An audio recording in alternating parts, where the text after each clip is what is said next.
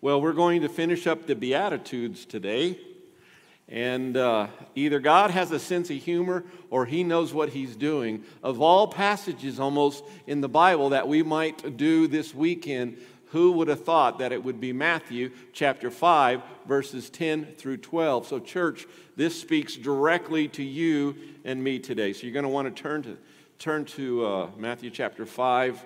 I've entitled the sermon, Rejoicing Through Rejection. But I want to illustrate something to you because I know some of you maybe have been up, you've been dealing with things, people have said things to you, or things are going on, and I have an illustration that I want to start with. Lynn and I were blessed, first part of seminary, to attend Wedgwood Baptist Church in Fort Worth. And you may know the story. This is much later after we were long gone, but September 15th, 1999 started for many teens in Fort Worth, Texas, with See You at the Pole. Do you remember that? Do you know about that? Where teens all over our country would gather around their flagpole on a specific Wednesday morning to do what? To state their faith by praying for their school, their fellow students, citizens, their churches, the country, and all that. So it began amazingly on that Wednesday in September. Unfortunately, the day ended tragically because of a gunman. After they took a public stand for their faith in the morning, about 400 youth gathered in the sanctuary of Wedgwood Baptist Church for a See You at the Pole rally that night. A lot of us would do that. We would gather together with other churches and just have a great rally that night. It was then, though, that Larry Ashbrook invaded the church and killed 7 people before committing suicide. Many of the youth, plus 150 adults and children that night at Wedgwood, must have wondered where God was. How could this happen? Where are you, God? And yet in the weeks following the tragedy, the world found out that God had not abandoned him. Church, I want you to see God's hand at work in this tragedy, just like God's hand is going to be at work in the coming days and weeks and months in our lives and in our country's life. First thing, the devastation could have been much worse. 68 bullets were fired, yet only 14 people were hit that night. About 90 bullets remained unused. Coincidence? A bomb Ashbrook fashion blew up in the sanctuary, but most of the shrapnel went straight up into the ceiling. Not one person was touched by the explosive device. No one was injured. Though it was a pleasant night, which can be finally in September in Fort Worth, if you've ever been there in July and June and August. A very pleasant night, and yet no children were out on the church's playground, which happened to be the route that Ashbrook took. He walked right by the children's playground. There was a paramedic there named Art DeFord. He was at church that night, just going to church like we do, right? And he was there and able to provide immediate medical assistance to victims. Coincidence? I think not. God was at work even in the midst of tragedy. And I don't say that to be gory or to give you statistics or to trump up what happened there in Fort Worth, but just to realize in the midst of tragedy or persecution or rejection or whatever you want to call it, God is at work. We go on further after that night. The tragedy opened many doors to present the gospel, to win others to Christ because of what happened with his gunman. What began around a school flagpole expanded as the church's pastor, some of you know his name maybe, Al Meredith was his name, and he was able, it blew my mind, one of the most famous shows at that time was Larry King Live. Anybody remember that? You young folks don't remember that, but some of us, that was a popular show, and he was allowed on national TV to give a spirited and complete presentation of the gospel to all those hearers. Wow. There was a husband of a church member who professed a newfound faith in Christ shortly after the shooting. Now, I don't understand how God works, but God worked through this tragedy. His wife had been praying with others for his salvation for 2 years, and she stated that this shooting, as tragic as it was, helped him to realize he was not in control of everything around him. and he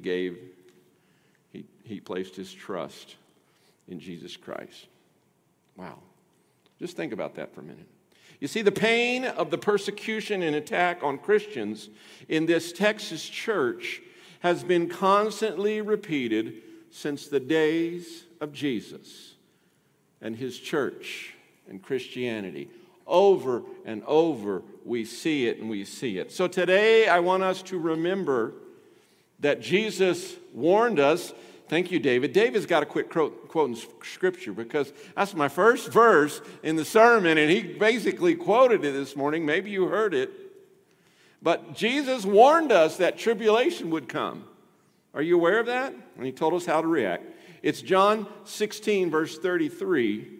And Jesus said, I have said these things to you, that in me you may have peace. In the world you will have tribulation.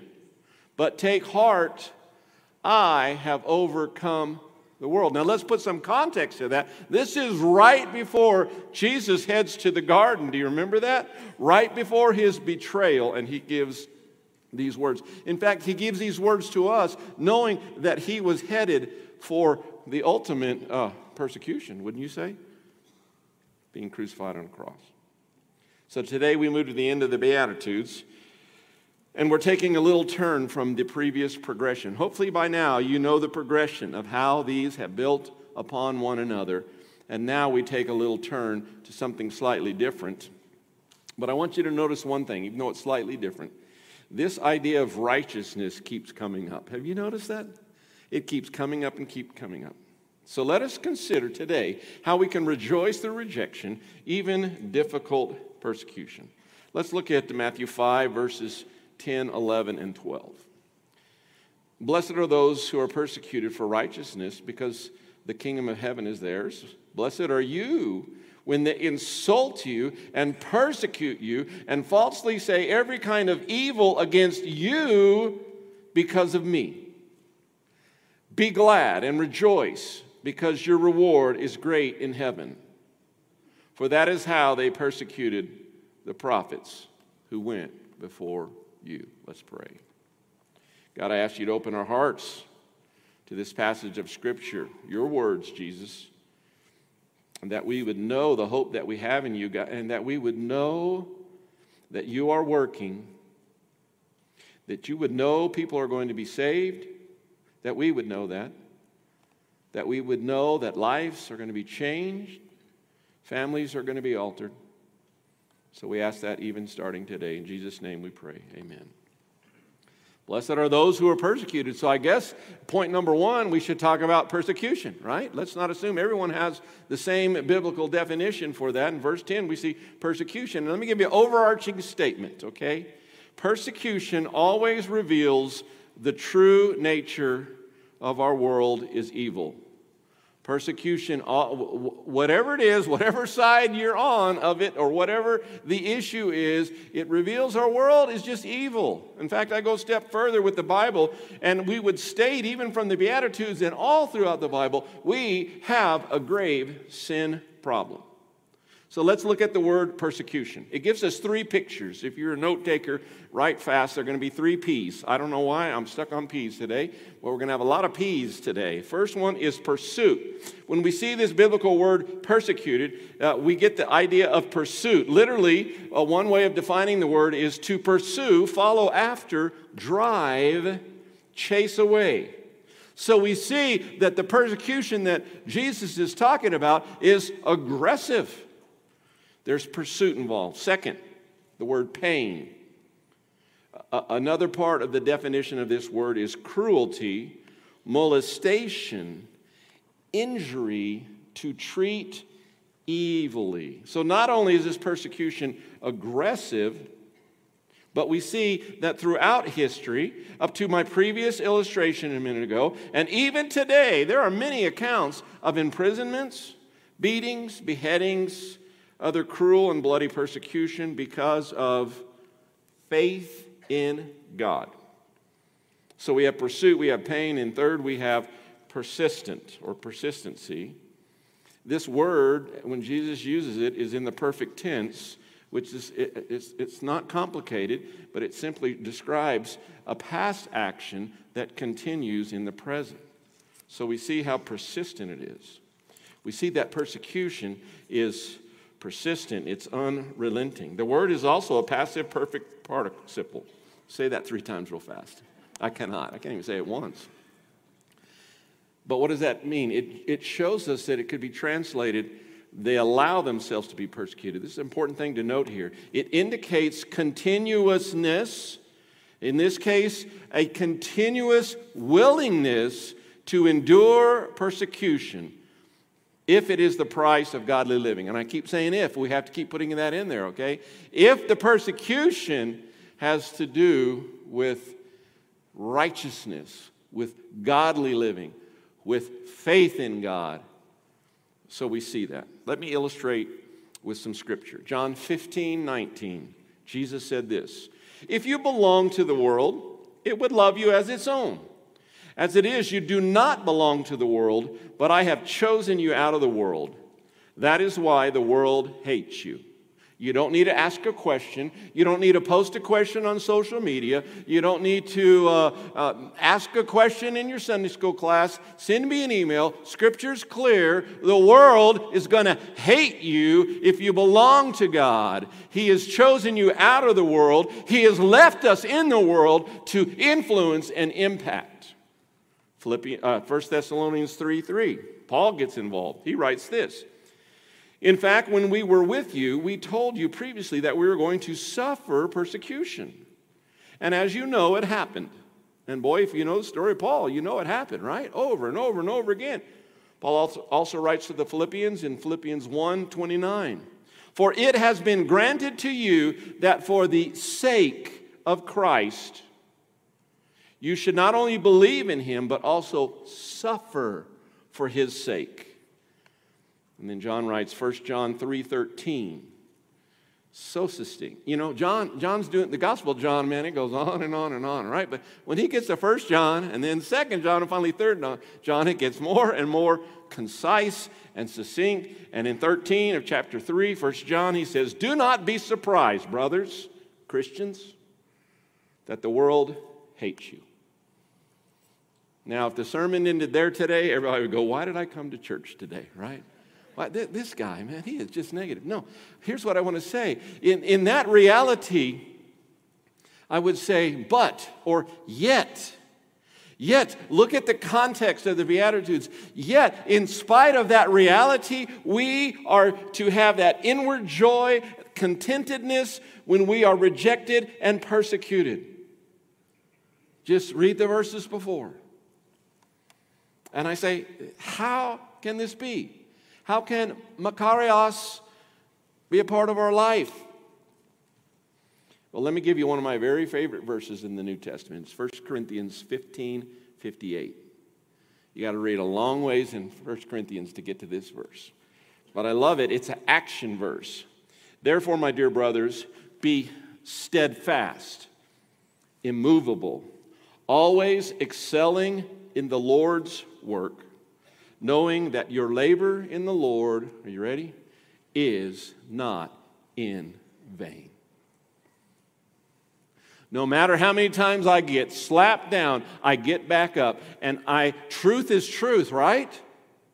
No matter how often I get persecuted, or you do, or rejected. And the most painful is maybe not what we're seeing in our world right now. For some of us, the most painful is right in our own family. Amen? But we are steadfast, we're immovable, and we excel in the Lord's work. Okay? The promise is there, but the promise is not there for the pew potatoes. The promise is not there for the carnal Christians. The promise is not there for the wishy-washy person. You wonder if they really are a Christian, even though they're a member of your church. It's for those who excel in the Lord's work. Their labor will not be in vain. Whew, persecution. Some of you feel like I'm persecuting you right now with this sermon, but it's not so. Let's move on to point number 2.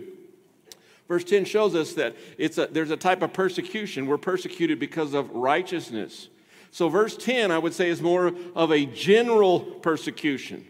But note this. James Boyce helps us when he writes this. It does not say, "Blessed are those who are persecuted." Did you catch that? It says, blessed are those who are persecuted because of righteousness. This means blessed are they who are persecuted because by God's grace they are determined to live as I live.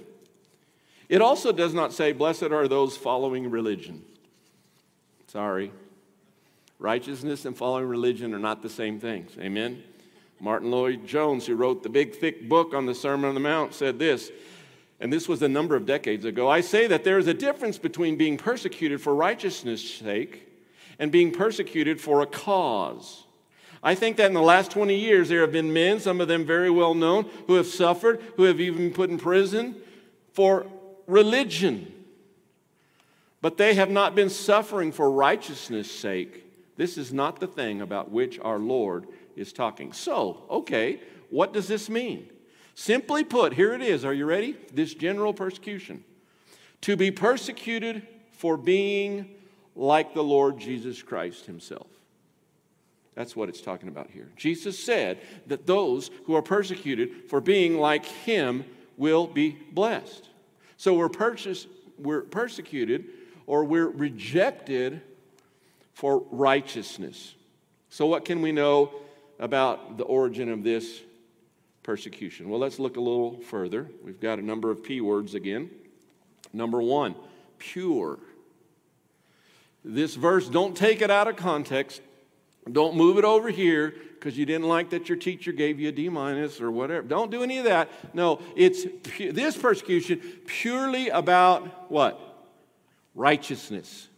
Purely about that. Secondly, if there's persecution, there's a persecutor involved, and this person or this group is not the righteous. If we're persecuted for righteousness, that means those persecuting would be the opposite of that righteousness. Number three, it can be perplexing. I've actually had a couple conversations with a couple of you this morning already about how perplexing our world is. The fact that righteousness upsets people, hear me, hopefully not your personality, but your righteousness following God. The fact that righteousness upsets people to the extent that they will persecute the righteous does not seem logical to me. Would you agree with that?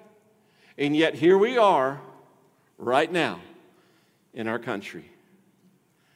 Wicked people do not like righteousness. Proverbs 29, the last half of 27, how can I make a statement like that? Listen, simply. Proverbs says, the wicked detest the upright. Fourth, the persecution is predicted. If you want to hang this sermon, if you want to handle an important verse, here it is for you. If you just get a couple verses out of it, get this verse for sure. It's 2 Timothy 3:12. 2 Timothy 3:12. In fact, all those who want to live a godly life in Christ Jesus will be persecuted. Boy, that says a lot to me. That makes me examine life. If I'm not experiencing any rejection, any persecution, Lord, am I really living the godly life in Christ that you want me to live? I'm sorry, if you're holed up in your closet, chances are you're not going to get persecuted. We must, as I said earlier in my prayer, we must engage the marketplace. We must engage our society. And don't tell me, well, I just don't know a lot of people. Listen, you're in a certain zip code, are you not? You have a certain circle, and you need to influence and impact that circle. If you live a godly life, you can expect to experience rejection and persecution from the unrighteous. And as we think about these verses, though, I don't want us just to be negative. I don't like to preach on the negative side of Scripture. I like to preach on the positive side. Amen? And there's a positive hope for us. Think about it. It means we're righteous. Think about it for a minute.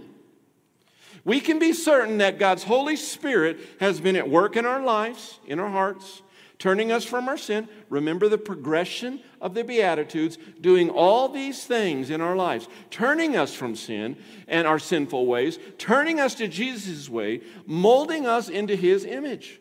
Isn't that great? To get to the point where we might be one of the people here in this verse, God is doing a work in our life, and the wicked do not like it. But it's positive to me because there's that progression of moving forward. Let's move forward in the sermon. Number 3, add a more specific persecution. If you read carefully over and over, you'll see there's kind of this slightly more general persecution about righteousness, and all of a sudden it changes a little in verse 11, and in verse 12, we see a more specific persecution. What does Jesus say? Let's look at it. Blessed are you when they insult you, persecute you, falsely say every kind of evil against you because of, what does it say? Me, capital M, because of Jesus. It's a more personal persecution.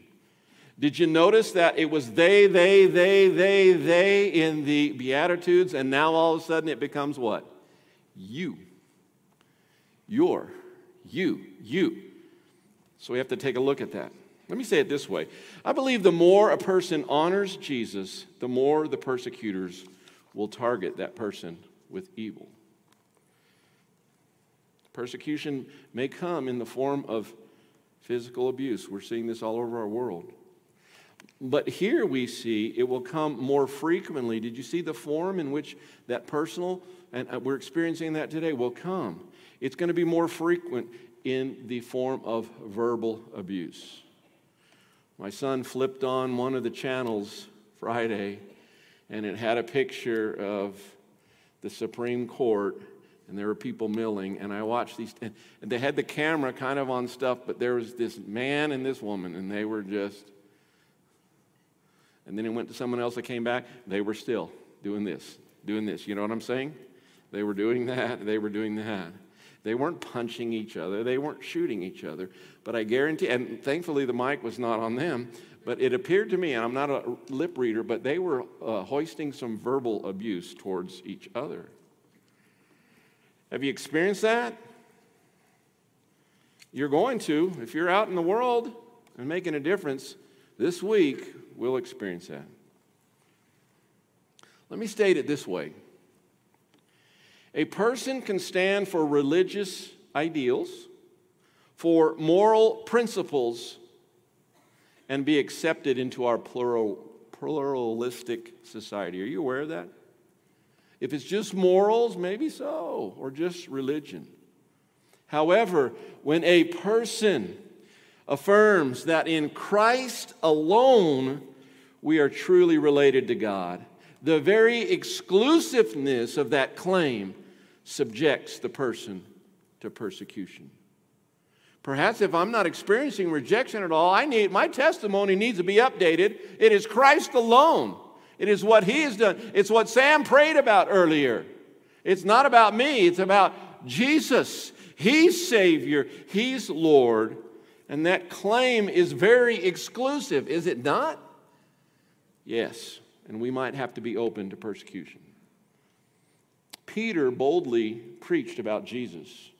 Do you remember Acts chapter 4 when Jesus hadn't been gone that long? Things are crazy. And Peter is preaching about Jesus. This is what he says in verse 12, Acts 4. Is it any clearer than this? There is no salvation. There is salvation in no one else. For there is no other name under heaven given to people, and we must be saved by it. He's talking about Jesus. He's preaching about Jesus. In the first centuries of the Christian church, the disciples were met with emperor worship. Are you familiar with that? In fact, people were required to say, Caesar is Lord. But the early disciples and Christians, when they encountered that, they did not say that. Do you know what they said? They said, Caesar is not Lord, Jesus Christ is Lord. Are we willing to do that today? No matter what the issue is, no matter what situation we're in, no matter how difficult or even threatened we might feel. I hope so. I pray that if persecution gets to that point, that I will say, Jesus is Lord. Well, I'm going to get you if you say that. I don't care. Jesus is Lord. Say it with me, church. Jesus is Lord. Easy to do in church, but how can we do out in the marketplace? Well, you know, our world today is kind of messed up. There's issues of nationalism. There's issues of secularism, relativism, materialism, and they all confront us. And my prayer is that may we be as clear as our Christian predecessors. And we can be clear. Do you know why we can be clear, church? It's not because we're smarter than that other guy. It's not because we have more Bible verses memorized. It's because of this. How can we be clear? Because Jesus is our example. Jesus is our example. 1 Peter 2:23. 1 Peter 2:23. Claim this verse in your life. Let this verse impact your life. Talking about Jesus, Peter writes, "And while being reviled, he did not revile in return. While suffering, he uttered no threats, but kept entrusting himself to him who judges righteously."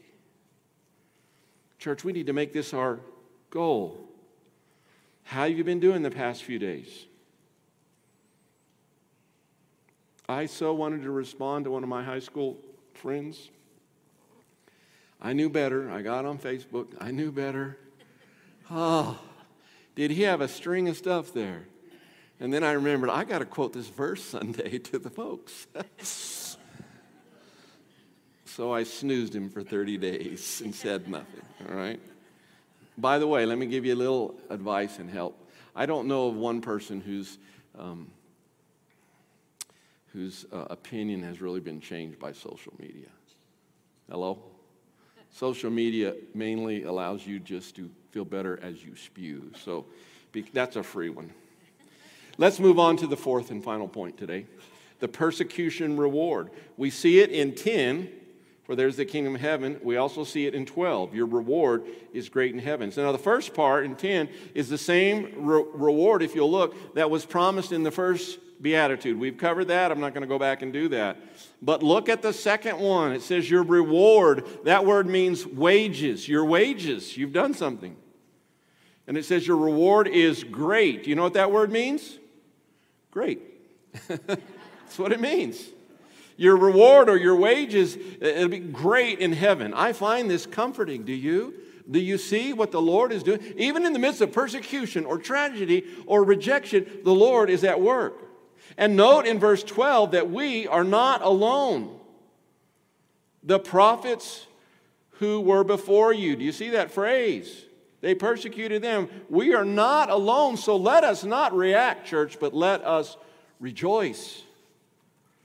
Maybe the toughest phrase in these verses is the phrase, be glad and rejoice. Did you catch that?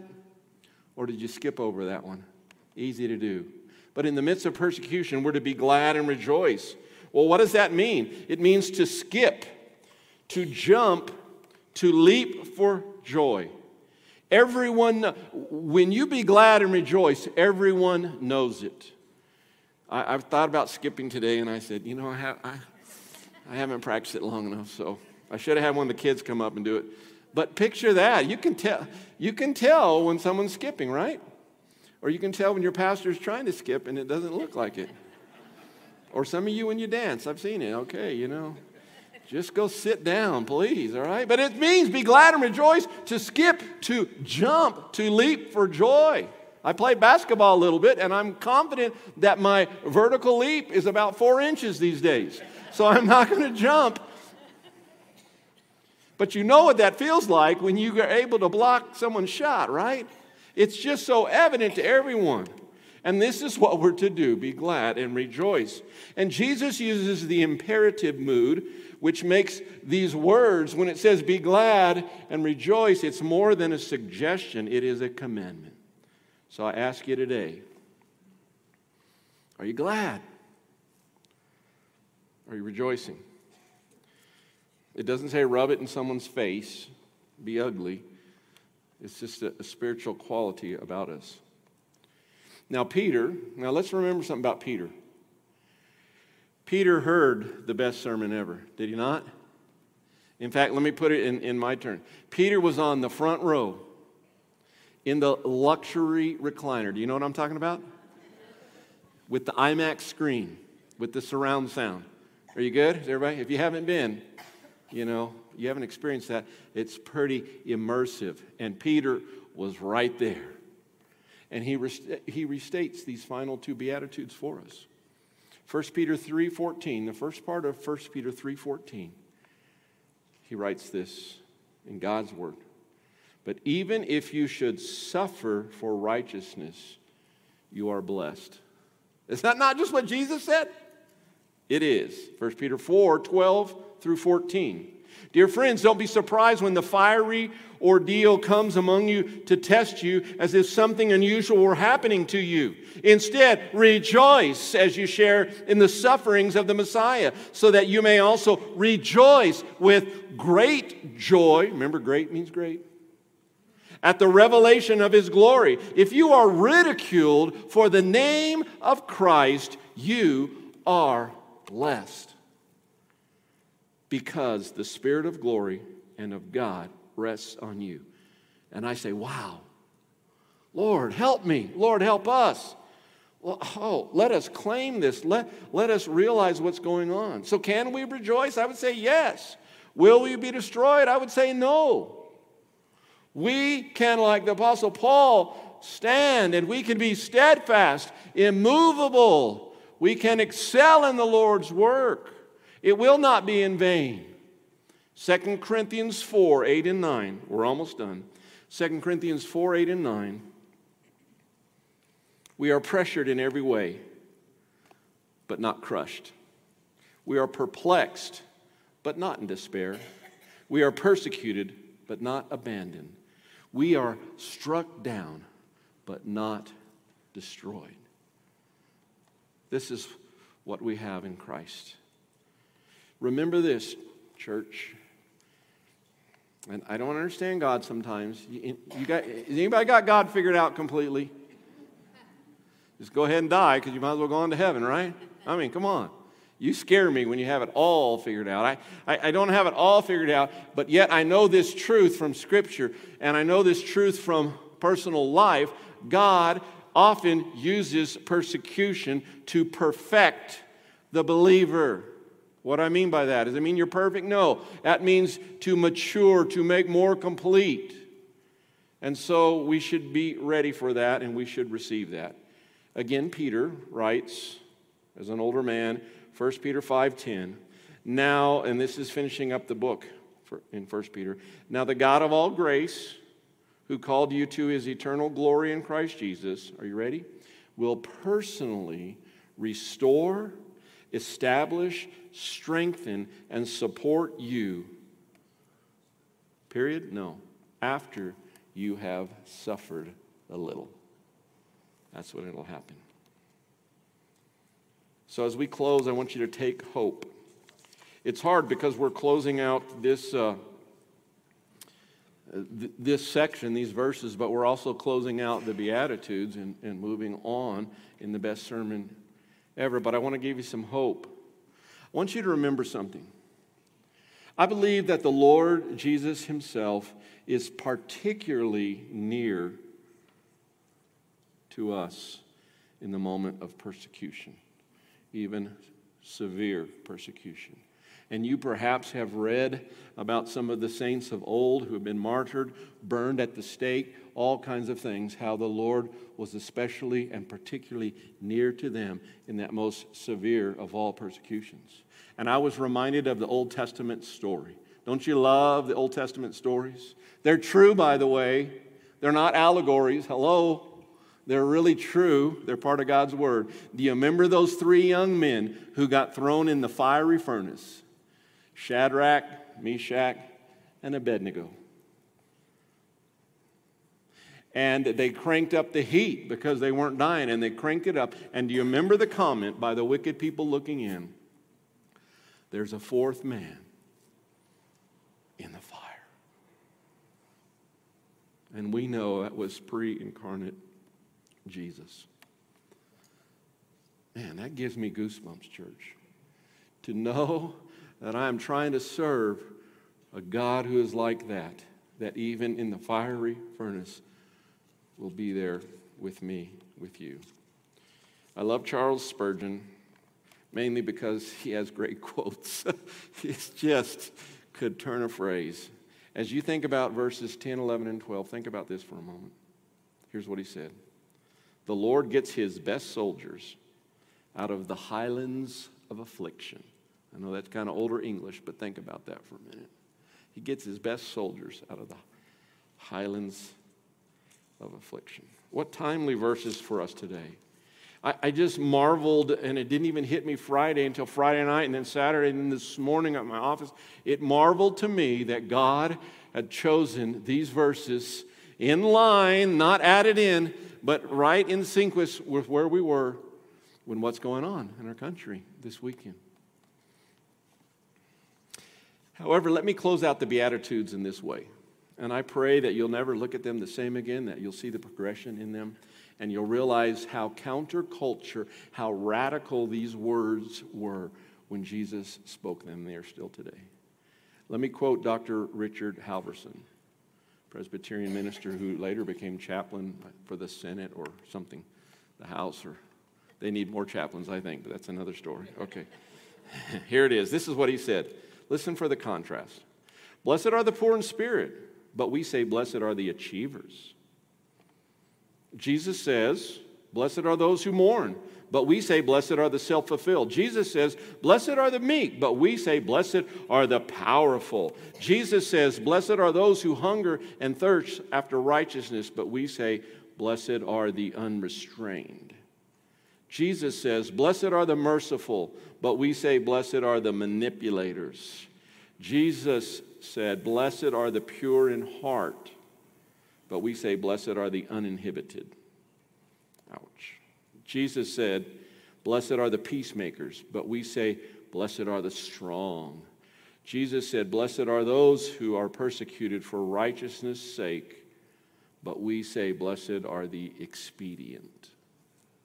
Jesus said we are blessed when persecuted for his sake, but we say blessed are the aggressors. Wow. Let us stop and think about how radical it is to follow Jesus. And I don't mean just in 2022, I mean throughout the decades and centuries. This is not something new for us, but it's wise counsel for us. And my prayer is, as we've gone through blessed, blessed, blessed, blessed, Lord, may we be blessed in this way. Let's pray.